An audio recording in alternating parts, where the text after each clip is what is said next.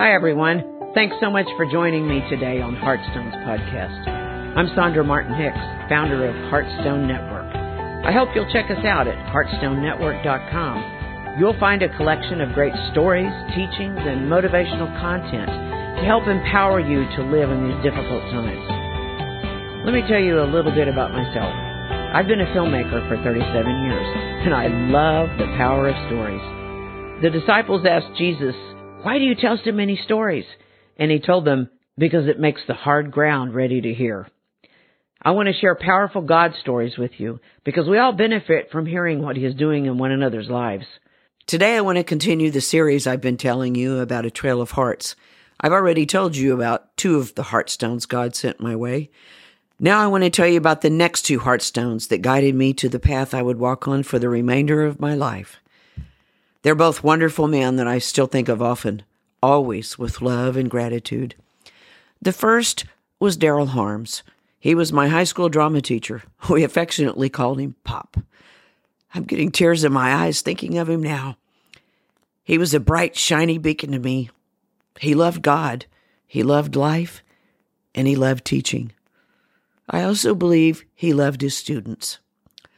He had worked as a professional clown in the rodeo before teaching, so we were very excited with the opportunity to form a clown troupe that performed in parades and other events. I was president of the thespian troupe my junior and senior year, and so I got to work closely with him. He directed 3 plays a year, and you can bet I was in every one of them for 4 years. What made his influence on me so great was that he gave me tremendous freedom to explore the gift that he saw inside of me.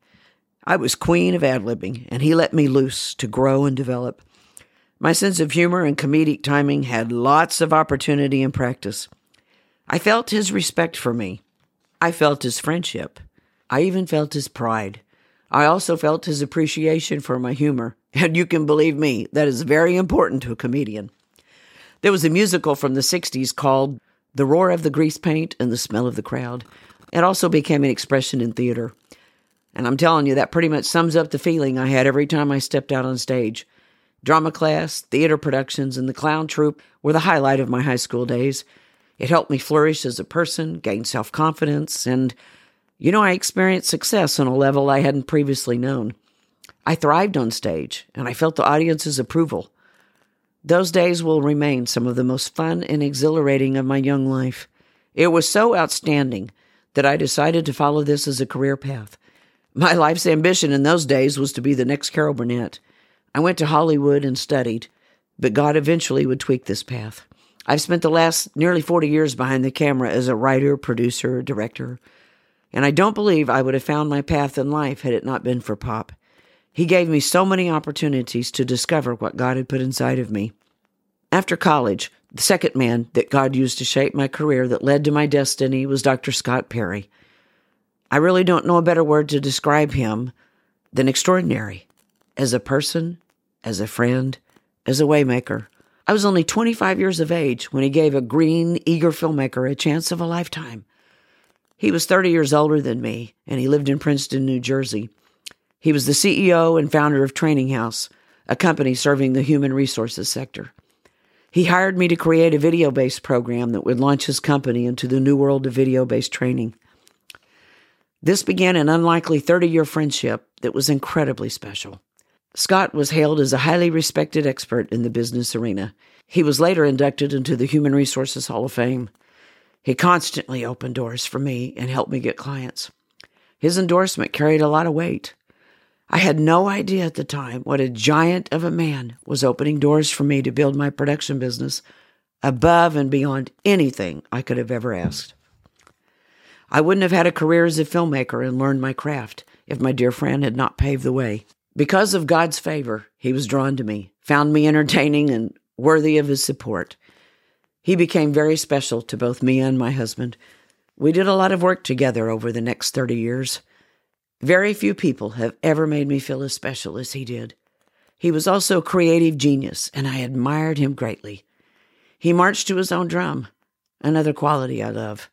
He made an enormous difference in my life and always treated me with such value. God worked through Scott to help me learn the craft I needed for the mountain I was called to, the media and arts and entertainment mountain. He also taught me that there is joy in promoting others and living selflessly. The next heartstone I want to tell you about came when I was 38 years old. I was a mother of 2 young children when I heard passion and fire coming out of this petite woman that I was hearing for the first time. She had such passion for Jesus. Her name was Alice Smith, and she was teaching the audience about intimacy with Jesus. I had never heard of anything like this. I literally scooted to the edge of the pew to lean into her words. She told of being in her prayer closet for hours at a time. I struggled to pray for 5 minutes, not repeating myself. Literally. I couldn't imagine how hours were possible, but I knew that I had to experience what she was describing. She had a booklet titled Beyond the Veil, and I consumed it. What she was describing was not a formula. It was a posture of the heart towards God. I was eager to go in my new prayer closet with this fresh attitude and understanding. This first encounter completely and totally wrecked my world. It was the biggest spiritual life change I had ever had since meeting Jesus when I was 8 years old. There just aren't words in the English language to adequately express what I felt. The best I can describe it is to say that my spirit felt intertwined with Holy Spirit. I even felt elevated off the floor. I knew I wasn't, but it felt like it. I remember thinking that if near-death experiences people described were like this, no wonder they didn't want to come back. The hours I stayed there before him felt like mere minutes. It was the most glorious, all-consuming experience of my life. And believe me, I would never backslide again. It birthed in me a passion to pursue him the rest of my days. I finally found the loving Father I had been hearing about for years. After that, Alice and I became friends. She and her husband were the founders of the U.S. Prayer Center in Houston, Texas. They asked me to produce a video on a prayer initiative for the United States called Pray USA. I was so honored to do something for Jesus. The fear of the Lord and my reverence for him was so strong on me that I literally pushed my chair back from the desk and I edited on my knees. That put a desire inside of me to produce stories that focused on the love of God, and I now spend all of my time producing stories of ordinary people living extraordinary lives because they're partnered with an incredible God. He finally had me on the path I was created to walk on. Alice changed my life simply by living hers, sold out to Jesus. For the next 20 years, I told God, I will go wherever you want me to go, but not Africa. So in 2016, God sent me to Africa. I took a production crew to Pemba, Mozambique to produce a series of stories called Walk With Me about Heidi Baker's walk with God. Heidi and her husband Roland have been missionaries since 1980, first in Asia, then England, and now Africa. I had followed Heidi from afar through their ministry, Iris Global. I knew she was brave and courageous, very giving, and one of the heroes of the faith to so many that know her. I had read some of her books where she said, "The poor made me rich." That sounded like a compelling sermon, but I didn't really know if it was true or just a clever thing to say. I spent 2 weeks at Iris Global in Pemba in November 2016 and went back for 2 months in the summer of 2017. On my first trip, Heidi introduced me to one of her favorite friends in Pemba. It was an older woman that lived in the village next to Iris Global's house. She and Heidi had been friends for a long time. Her name was Mama Tina.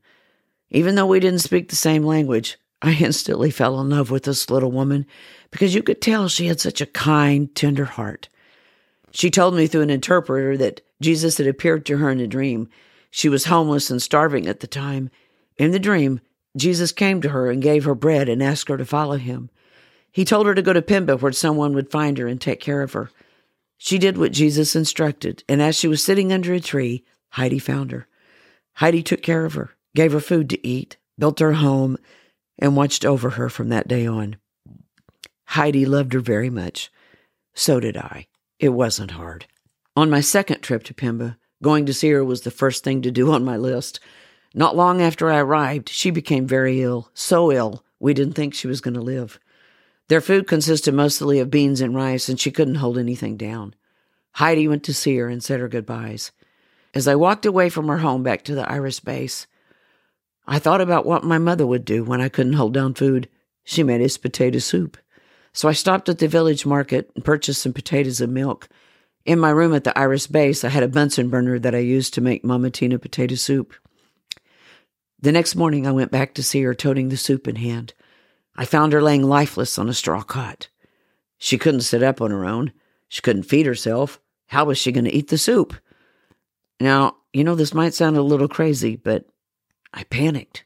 I was going to have to pick her up and hold her in my arms to feed her. But I was afraid and uncomfortable touching or hugging people or being so expressive with love. You see, even though God had sent amazing people along my path to love me and inspire me, I was still carrying fear of rejection and fear of truly loving and being loved.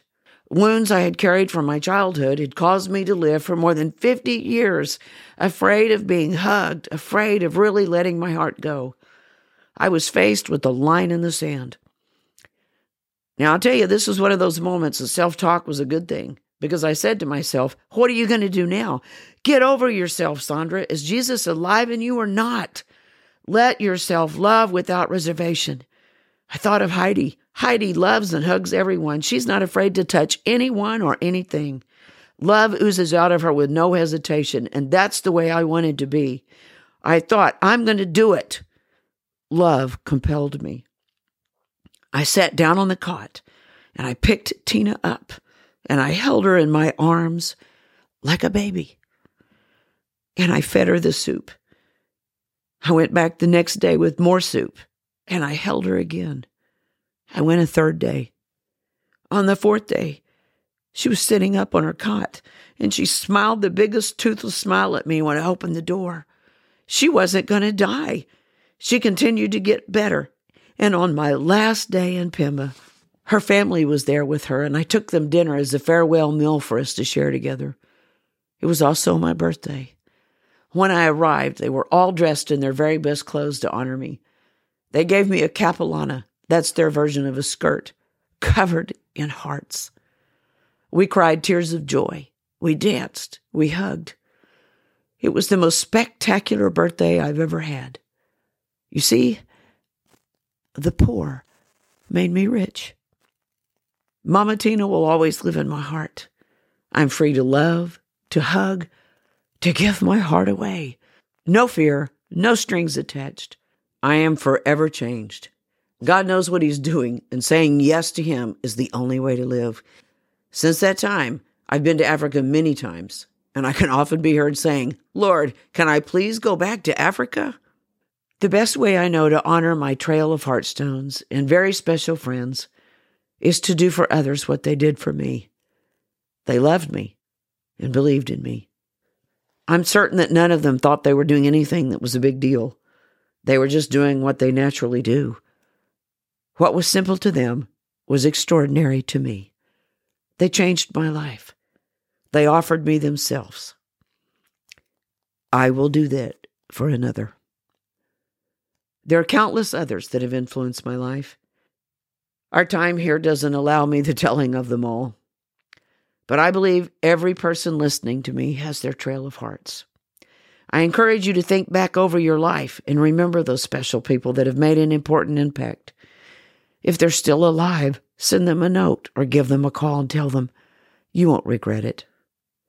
And finally, may I encourage you to be a heartstone for someone else. That's it for today. I hope you'll check out our content on heartstonenetwork.com. I'm sure you'll be inspired. Until next time, everybody, God's blessings.